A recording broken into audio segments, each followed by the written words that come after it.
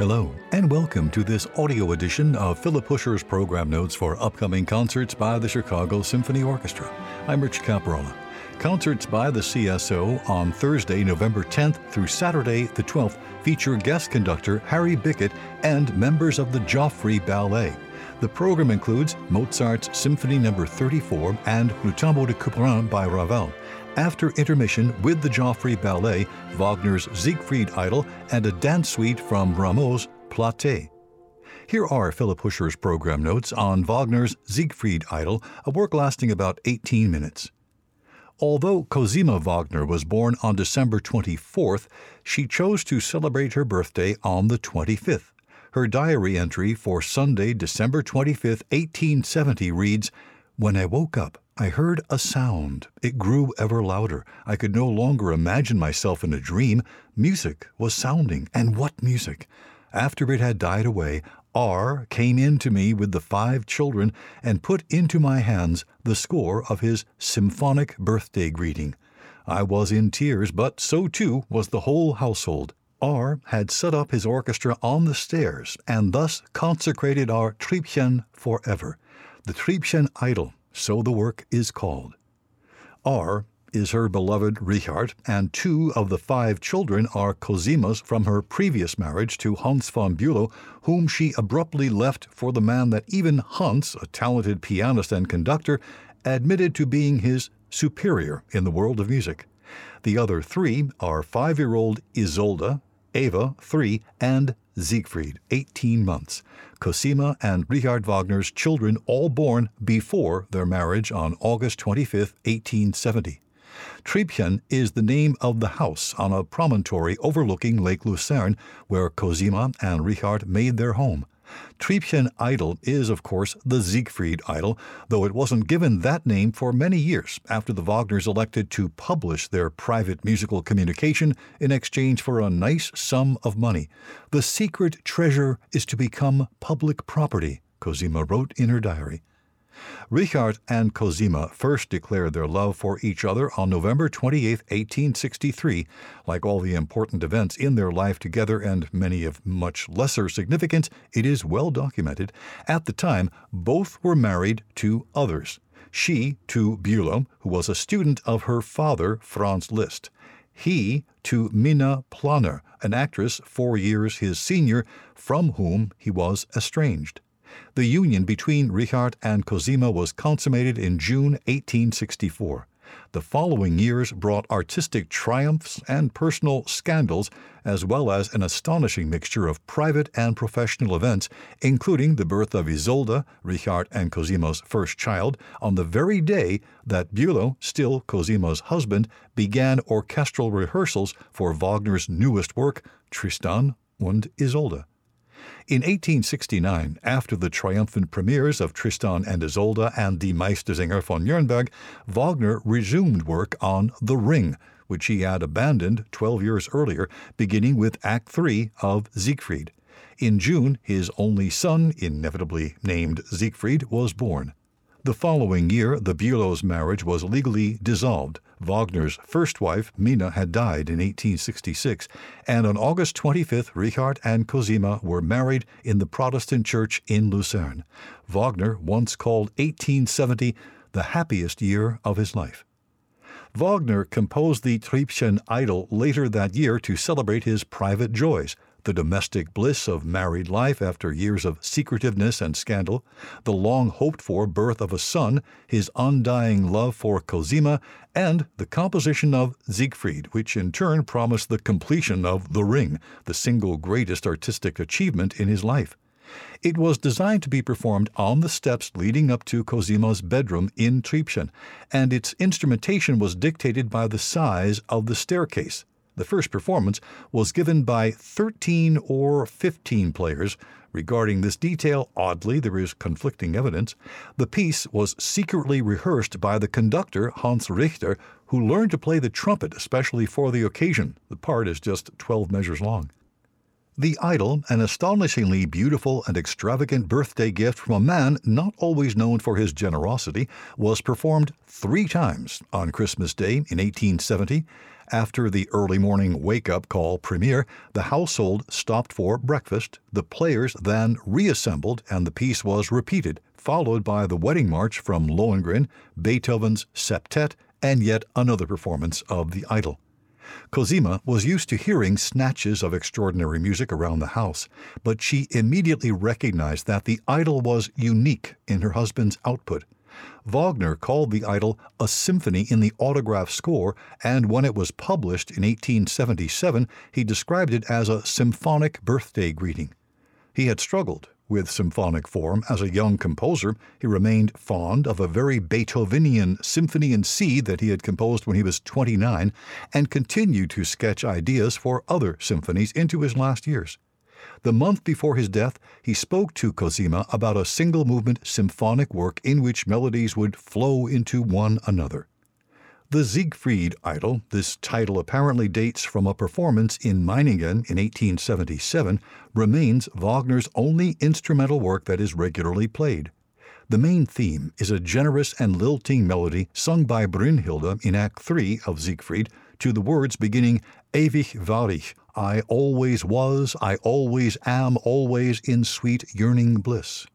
Wagner claimed that this music came to him during the summer of 1864 at the Villa Pellet overlooking Lake Starnberg, where he and Cosima consummated their union. He is contradicted, however, by his own obsessive record-keeping. The melody was composed that November 14th when he was alone in Munich. A second theme, introduced by the oboe, is a lullaby Wagner jotted down on New Year's Eve, 1868. The music is unusually intimate and restrained for a composer who lived a life of excess. It's the most personal of all his works. The title page of the published score refers to Fidi Birdsong and Orange Sunrise. Fidi was a favorite nickname for little Siegfried, and the sunrise was the incredibly beautiful fiery glow, in Cosima's words, of the wallpaper in his room when it was struck by the morning sun. More than any other of Wagner's scores, the Siegfried Idol marries the private and public sides of the most famous composer of the 19th century. The Siegfried of the title is both the third music drama of the Ring Cycle and Wagner's son, who was destined to carry his father's name and beaked silhouette into the next century. Program notes by Philip Huscher on Wagner's Siegfried Idol. And now a word from choreographer Kathy Marston on Idol. When Ashley Wheater asked me to create choreography to Wagner's symphonic poem Siegfried Idol, I agreed before I had any concrete ideas about how I would interpret the work.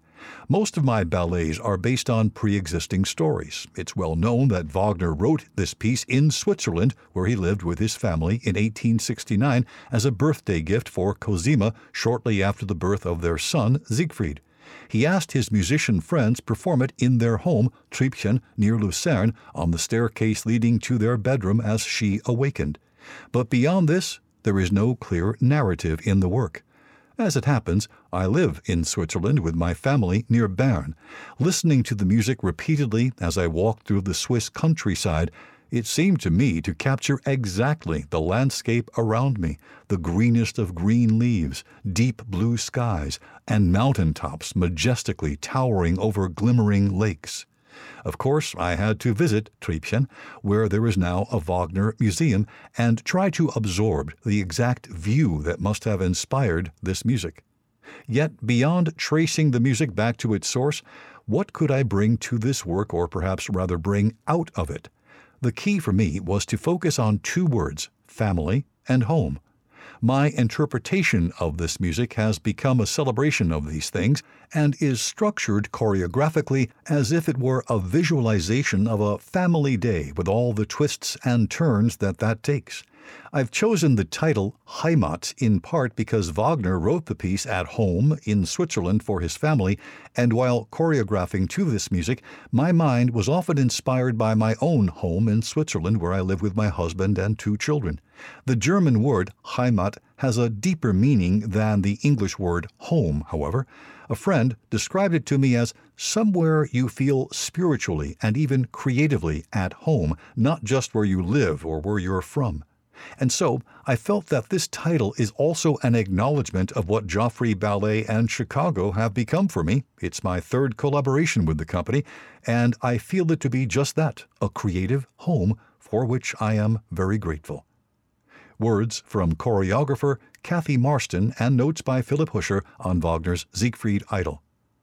And now on to a dance suite from Jean-Philippe Rameau's Platée. The work runs about 15 minutes. Jean-Philippe Rameau is one of the orchestral world's neglected masters. Although he is regularly acknowledged as one of the most important and influential composers of the French Baroque, modern symphony orchestras today rarely play his music. When the Chicago Symphony Orchestra performed Rameau's music for the first time in 1900, the program book painted him as a worthy companion to Bach, pointing out that when he died, all France mourned for him. Paris gave him a magnificent funeral, and in many other towns, funeral services were held in his honor. The orchestra played selections from his opera Castor and Pollux the next season, but Rameau's music was rarely performed again after that. From 1963 until 2006, his name did not appear on Chicago Symphony subscription programs once.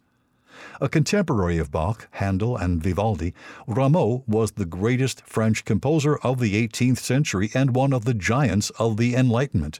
Like Bach, he was trained as a church organist and choir master. After working in the cathedrals in Avignon, Clermont-Ferrand, Dijon, he succeeded his father in the post there, and Lyon, he settled in Paris in 1722. That year, his treatise on music theory, the Traité de l'Harmonie, was published, and it proved to be one of the most widely studied textbooks in the history of music. Like Bruckner, another composer whose career began in the church, Rameau was a late bloomer. His success as a composer dates from 1733, when Hippolyte and Aracine, his first major stage work, was given a triumphant reception at its Paris Opera premiere only 6 days after the composer's 50th birthday. It was not without its critics who found his style an affront to the tradition established by Lully in the late 17th century, and the score became the first musical work to be called Baroque in the critical sense of the word. Hippolyte and Aracine changed the direction of Rameau's career, and over the next 30 years he turned out another 24 works for the stage, representing the many kinds of French dramatic music of the day, a number of hybrid forms that combine elements of opera and ballet. The late 1740s were the most productive time of Rameau's career, and between 1745 and 1749 alone he composed 9 stage works. Platée was written largely in 1745 for the Dauphin's wedding festivities, which took place at Versailles that March. The theme, regarding a mock marriage between Jupiter and an ugly nymph, Platée, seems oddly ill-suited to the occasion, particularly since the bride, the Spanish princess Maria Teresa, was herself famously unattractive, but apparently Rameau's delightful music and the riotously comic nature of the plot, highly unexpected in French opera at the time, charmed both the assembled crowd and the happy couple. Following that single performance, Platée was not performed again until it was given at the Paris Opera 4 years later with a revised libretto. It quickly became one of Rameau's greatest successes.